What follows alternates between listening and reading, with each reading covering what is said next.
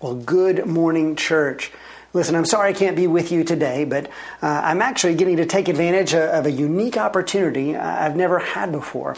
This morning, I'm actually speaking up in Delaware at Brandywine Valley Baptist Church, which is Hayes and Bethany's new place of residence.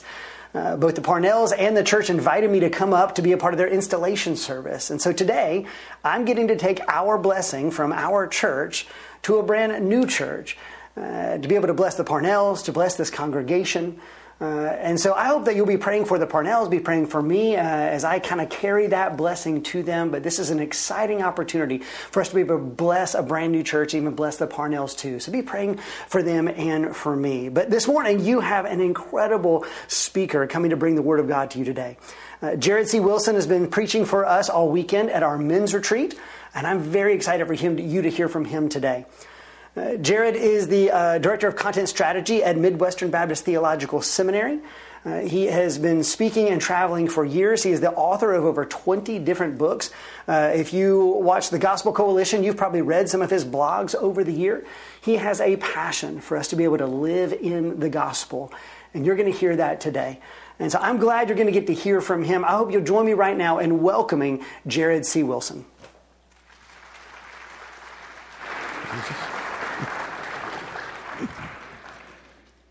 Pardon me, I'll be there in a minute. Good morning. If you have a Bible with you, please turn to Genesis chapter 12. Genesis chapter 12. I've had a great privilege of sharing from the Word with your men this past weekend. We had a great time holding up Jesus, and I am glad for the opportunity to do that with you this morning as well. As we look at something I'd like to call the fear-driven life. What does it look like to have a life that is driven by fear? We get a portrait of that in this passage. But the first thing we need to say is the characters that we see in this story, they're real historical figures, but the people we see in this story are normal. Sometimes when we look at the history in the Old Testament, we have this, flannel graph kind of Sunday school view of the heroes of the patriarchs and those sorts of things, and they just seem somewhat caricatured or out of proportion to reality. But Abram, which is Abraham before his name has been changed, we're going to see he's called Abram in our focus passage this morning. Abram is a normal believer. He really is. He tries a lot of things. He fails at a lot of things. He manages to do some good things, but generally he tends to mess things up. I don't know if you identify with that. Your intentions are good, but you find you just keep stepping in it. That's kind of Abram. And Abram, like us, is frequently tempted to drift into fear of the world around him, despite knowing the promises of God. I don't know where that statement finds you this morning, but to have the truth in one sense, to know the promises of God on audio, and yet the threats, the anxiety, the fear, the troubles of the world are on video, it can be somewhat disjointed, can't it? It can lead us into some very precarious places. Well, let's see the sort of precarious place that Abram finds himself in. Genesis chapter 12, beginning in verse 10.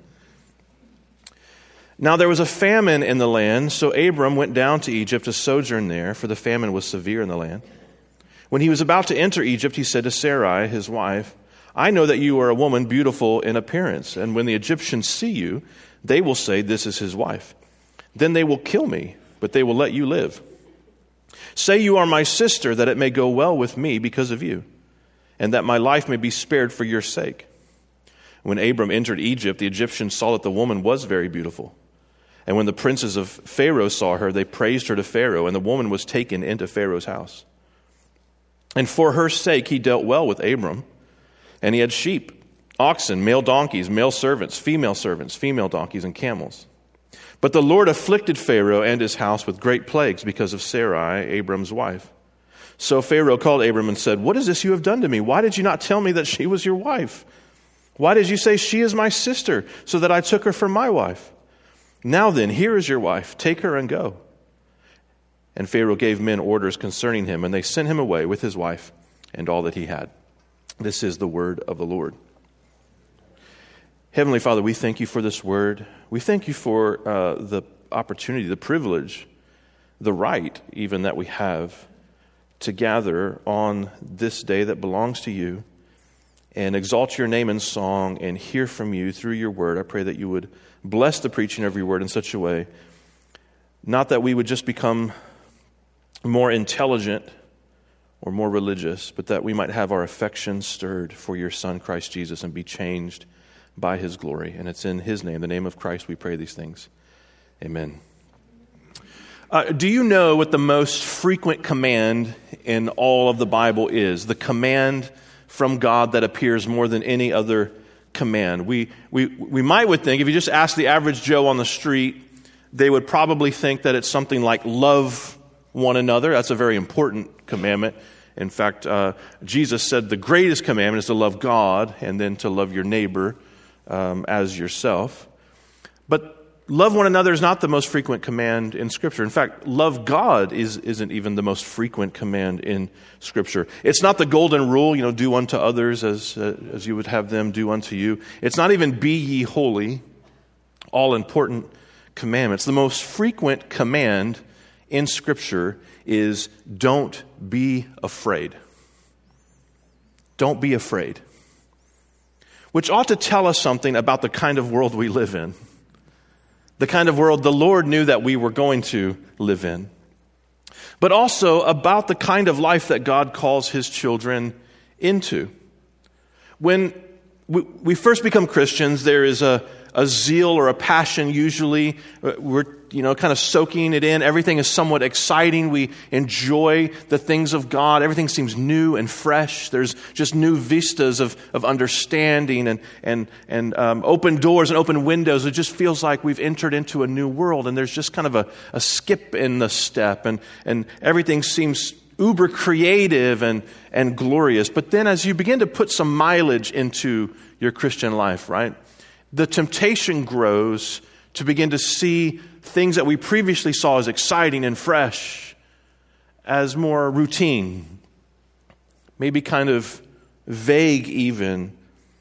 The days go by and our walk begins to feel more normal, more mundane, and the things of earth grow strangely bright in a way they weren't in the early days of our conversion.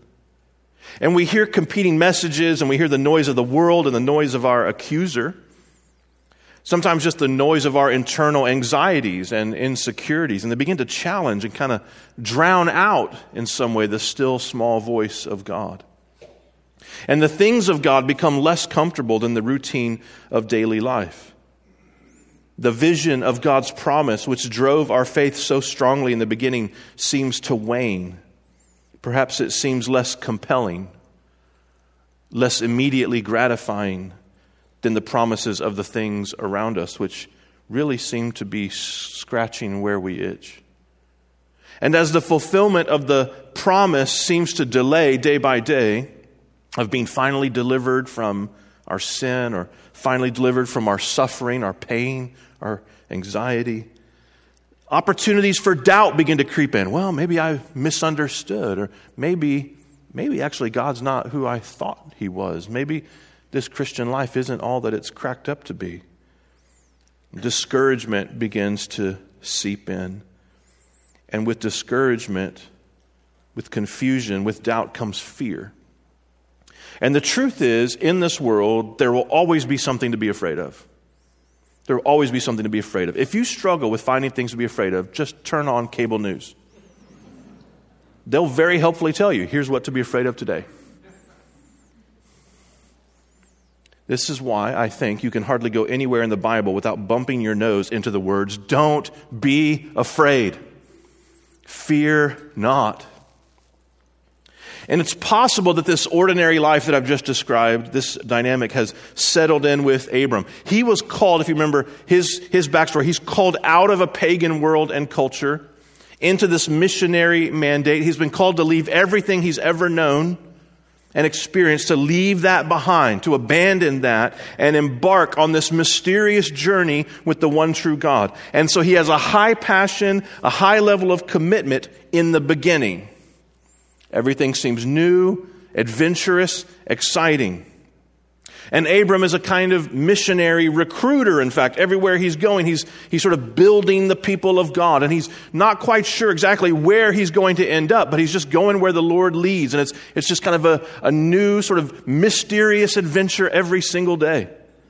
And he's going around and he's witnessing to about the truth of the one true God. And he's telling people about his own conversion, his own calling out of his pagan culture. And he's accumulating people as he goes. And he's planting altars of worship wherever he goes. And though he's winning converts, he's probably also generating some hostility as he goes as well from people who don't believe. And by the time we get to Genesis 12, Abram's trek has accumulated in our metrics 800 miles. So he's put months into this thing. And all along, God keeps saying things like, I'm going to give you this, Abram. I'm going to give you that, Abram. Just you wait. I'm going to deliver. I'm going to give you these things, but not yet. And so you can bet that over time, temptation to boredom with that promise grew in Abram's mind. Maybe it's today. Oh, it's not today. Maybe it's today. Oh, it's not today. And after a while, you just kind of feel like, this ain't never going to happen. I will tell you one major lesson we learned just from that experience in our own is that the more bored you are with the things of God, the more vulnerable you will be when difficulty comes. The more bored you are with the things of God, the more vulnerable you will be when difficulty comes. And difficulty came for Abram. I want to share with you 3 things this morning about the fear-driven life from this text. You will notice there's a famine in the land, verse 10. And so Abram makes a logical choice to take his family to Egypt because there's food there. But the wheels of fear are already turning for Abram. They're going to Egypt because they're afraid of starving to death. It makes total sense. But once the fear kicks in, once there's a foot in the door, it seems he can't shake it. The door just keeps getting pushed wider and wider. When he was about to enter Egypt, verse 11, he said to Sarai, his wife, I know that you are a woman beautiful in appearance. And I mean, what a way to start a conversation with your wife. I'm sure she's like, oh, thank you. Right? When the Egyptians see you, they'll say this is his wife. Then they will kill me. But they'll let you live. Say you're my sister, that it might go well with me because of you, and that my life may be spared for your sake. We have to say, first, Abram's not being completely irrational. There is a logic to his fear. Just like for a lot of us, there's a logic to our fear, right? I mean, there is such a thing as completely irrational fears, types of neuroses or paranoia that aren't real. But for most of us, our fears can be traced to something very logical. It's a very mathematical conclusion that we're making to be afraid of certain things. I'll give you an example from my own life. I don't like roller coasters. Roller coasters are born of a bored people who have something missing in their life in which they want to experience how close they can come to the feeling of death without actually dying. But people have actually died on roller coasters. They don't tell you that when you get on. You have to hear it from a teenager, probably down, just somebody died 4 years ago on this thing. I don't understand it. I've never liked them. I want to jump off a cliff and feel what that feels like. No, I'm fine. I'm totally fine. Don't need that feeling. I remember when I was a teenager and my friends and I would go to amusement parks and theme parks or the fair, and there's roller coasters and there's peer pressure. Come on, don't you want to do it? No, I don't want to do it.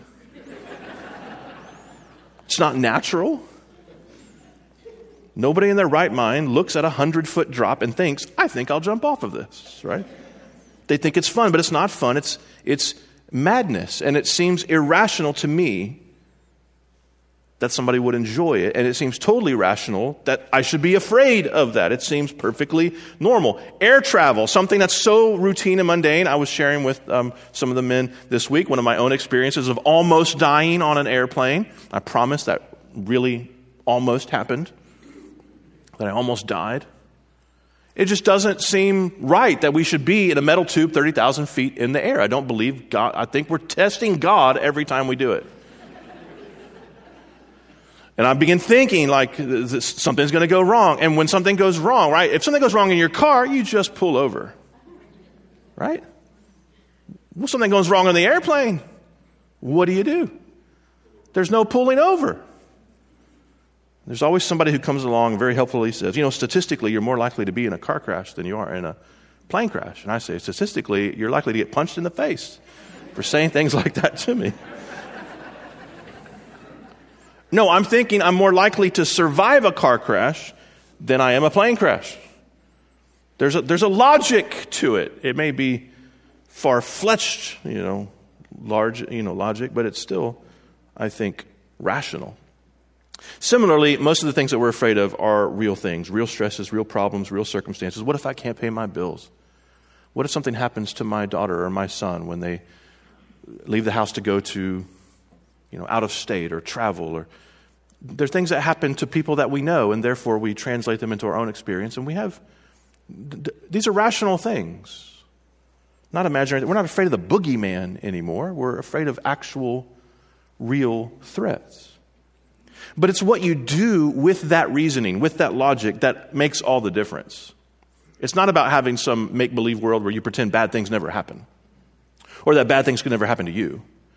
It's what you do with that knowledge. And so what does Abram do? He starts running the numbers. Egypt, beautiful wife, you put these things together, this is trouble. And it begins to play in his mind, and then he begins playing the angles. And there's zero evidence, as he's kind of running these numbers, being completely rational, there's zero evidence that his faith in the God who has called him plays into any of his thinking. He's being driven by fear. Not just informed by it, but motivated by it. There's a difference between being informed by your fear and being motivated or driven by your fear. When you're driven by fear, faith takes a back seat. That's the first thing that I would share with you. The fear-driven life is faithless. The fear-driven life is faithless. The commentators Kyle and Delish simply say, Abram's precaution did not spring from faith. No, it sprang from fear. And there's a good kind of cautiousness, right? The sort of wisdom that doesn't jump into every situation or make rash decisions. That's a precaution that springs from faith. But then there's a kind of cautiousness that has more to do with managing our own disobedience. How disobedient can I be and still get away with what I want to do? And this comes when the vision of the things around us is greater than the vision of Him who has called us. And the less Godward you are looking, the more afraid you will be. If you take your eyes off the Lord, you have great cause to be afraid. Ramon Preston writes, the most repeated command in Scripture is fear not. He says it appears 365 times. I'm just going to believe him. I didn't count. He says 365 times, one for each day of the year. And is usually followed by, do you know what phrase usually follows the phrase, don't be afraid in the Bible? It's the phrase, for I am with you. I am with you. God would have us understand that factoring in His presence always changes the equation. It seems like for Abram, God's presence did not factor into the equation. He looks at his circumstances, famine, Egypt, beautiful wife, dangerous people, and he doesn't look at God. And so his perspective becomes skewed. This is us when it comes to fear. We let fear drive our life when we start believing that greater is that which is in the world than He who is in us. The fear-driven life is faithless. Secondly, the fear-driven life is self-centered. The fear-driven life is self-centered. Look again at verse 13. Say you are my sister, that it might go well with me because of you, and that my life may be spared for your sake. What's Abram's motivation here? To save himself, to save his own skin. He's afraid of losing his own life. He doesn't seem too afraid for Sarai. He doesn't seem afraid of her dying. He doesn't even seem to be afraid of her being sexually exploited, which is the most likely outcome of this arrangement. Abram keeps running those numbers. Maybe he thinks this will buy him some time. Maybe he's banking on the Egyptians following. There's a cultural custom of that day where you negotiate with a brother for the hand of a sister in marriage if there's if the father's not in the picture. So maybe he thinks he's going to buy some time. He'll be able to think more, come up with another strategy out of this if he just plays this lie just right. But none of that is a certainty. It's all just assumptions that he might be making. And ultimately, Abram goes the route he goes because he's willing to trade in protection of his wife in order to save himself.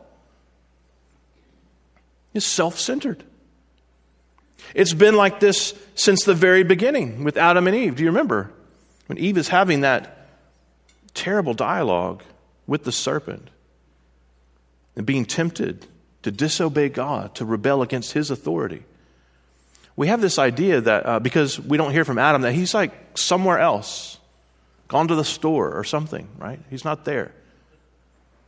But at the end of the passage, it says Eve turns to her husband who was standing there, and he takes and eats of the fruit.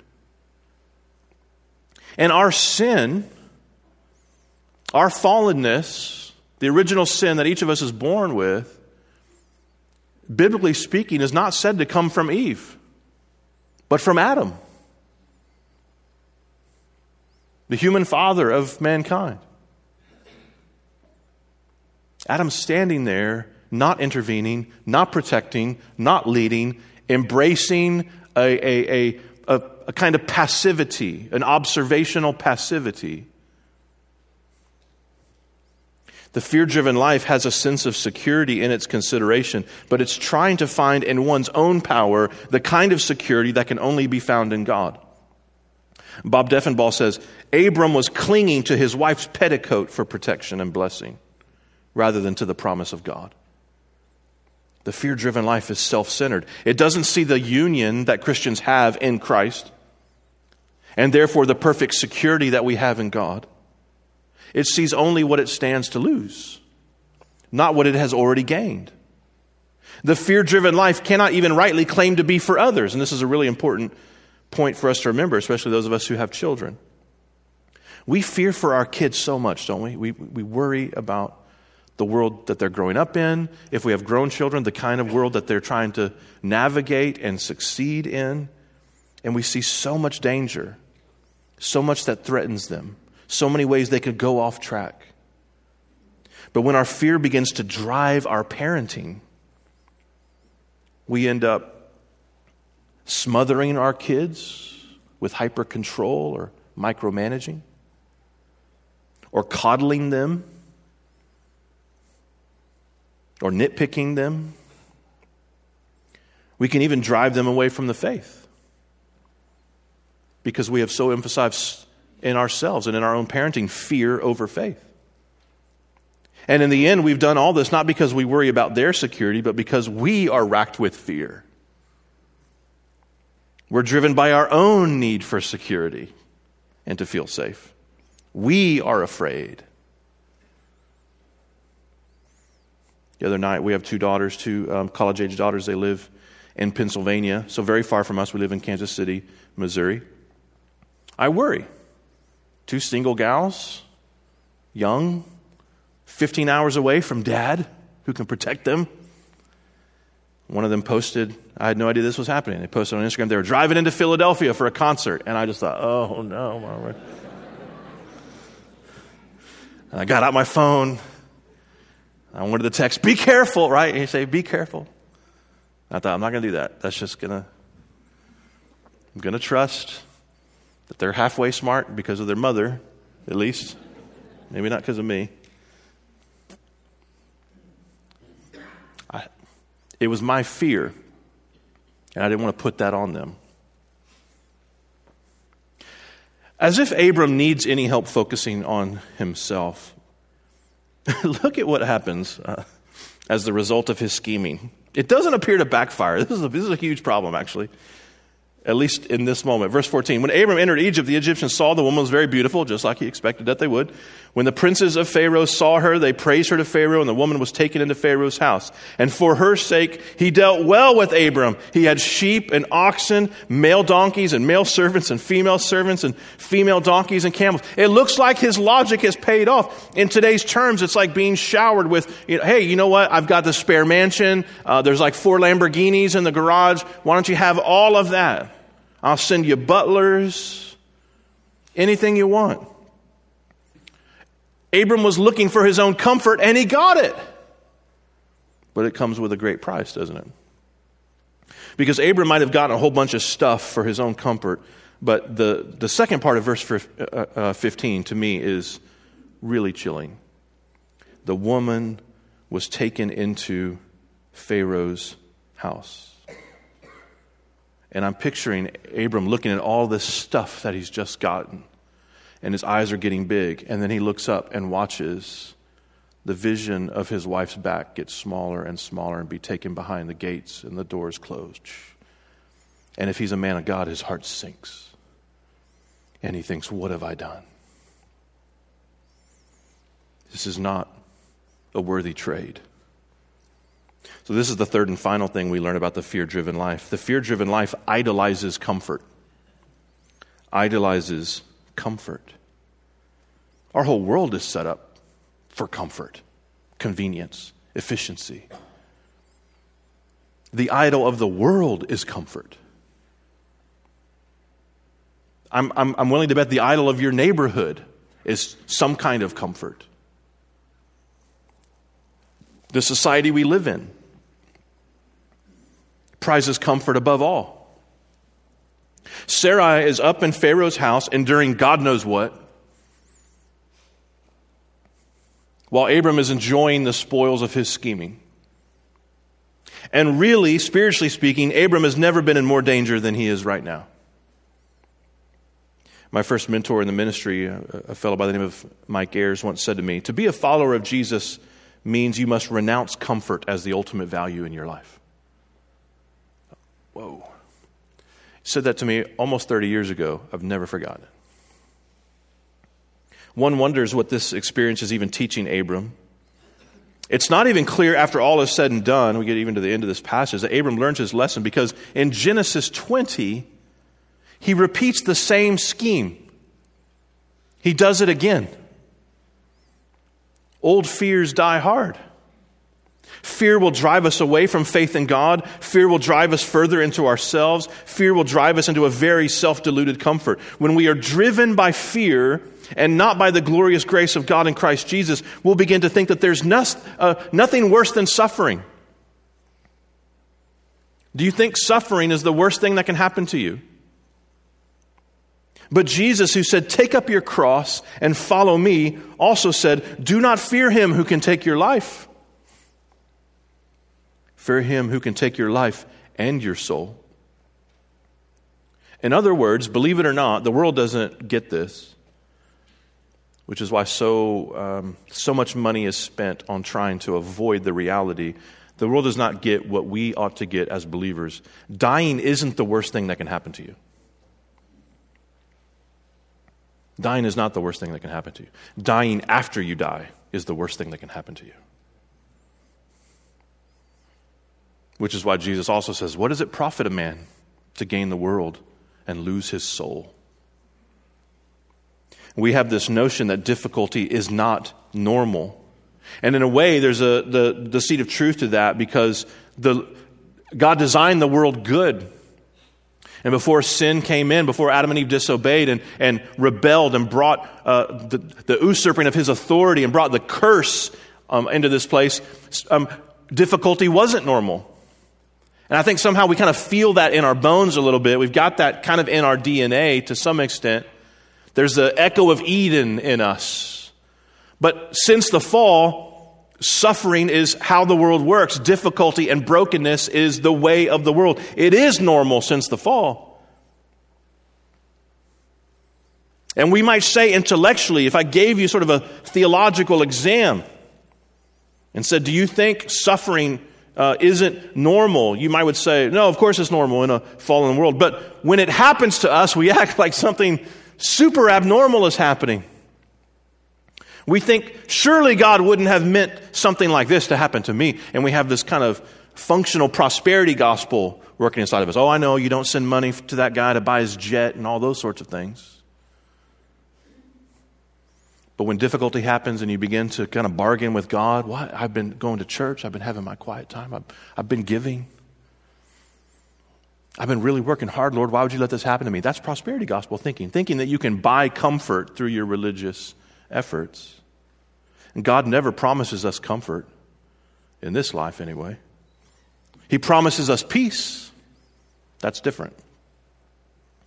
He promises us joy. That's different. He never promises safety, but he does promise security. That's different. The fear-driven life is motivated by comfort, but the faith-filled life is motivated by him in whom we have believed.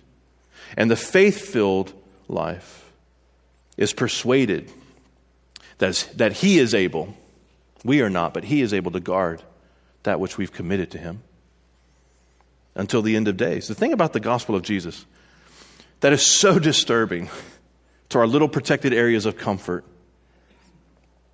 that these places we have set up for our little idols, and Jesus just comes marching through and kicking them all over. Sometimes difficulty, affliction for us is actually a severe mercy. The Lord is knocking out these crutches out from under us because he wants us to rely on him. And if you are seeking your security in something other than God himself, he will disrupt you, and that is an act of grace. Make no mistake, the worst thing that can happen to you is to sail through life comfortable and safe and easy and never realize your need for God's salvation.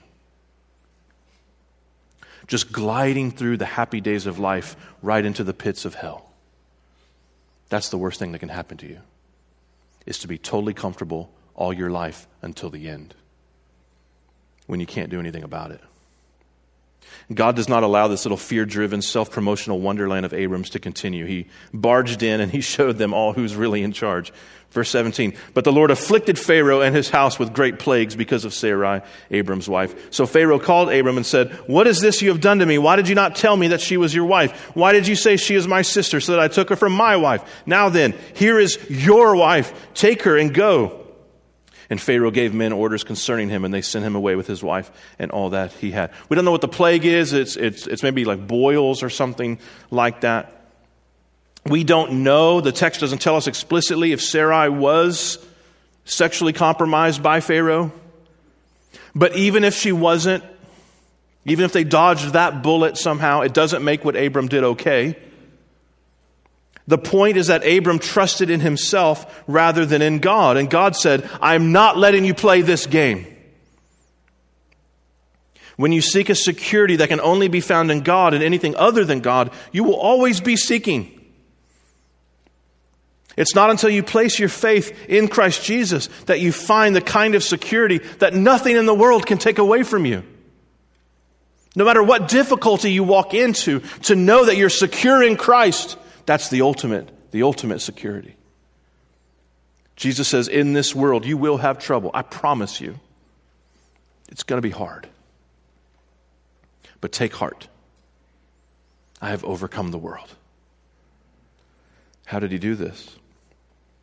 Well, Jesus himself was not immune to suffering. In fact, the Son of God takes on flesh very much to endure the temptations that we face and the hardship and even death.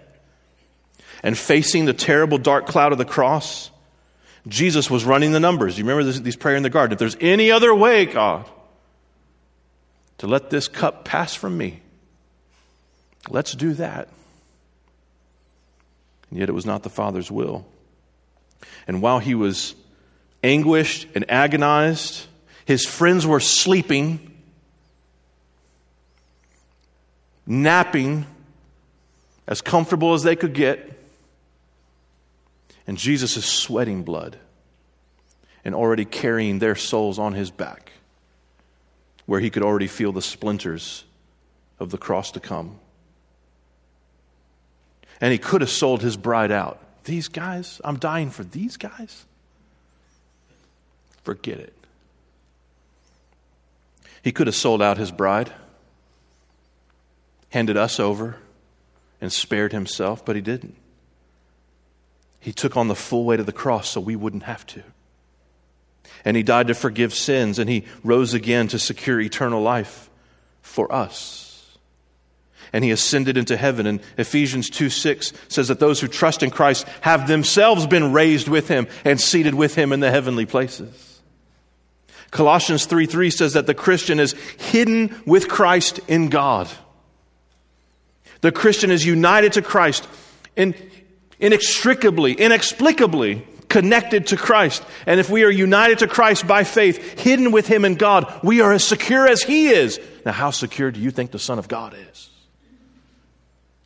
That's who you're united to by faith. He's eternally secure. He's the Son of God. And you're hidden in him.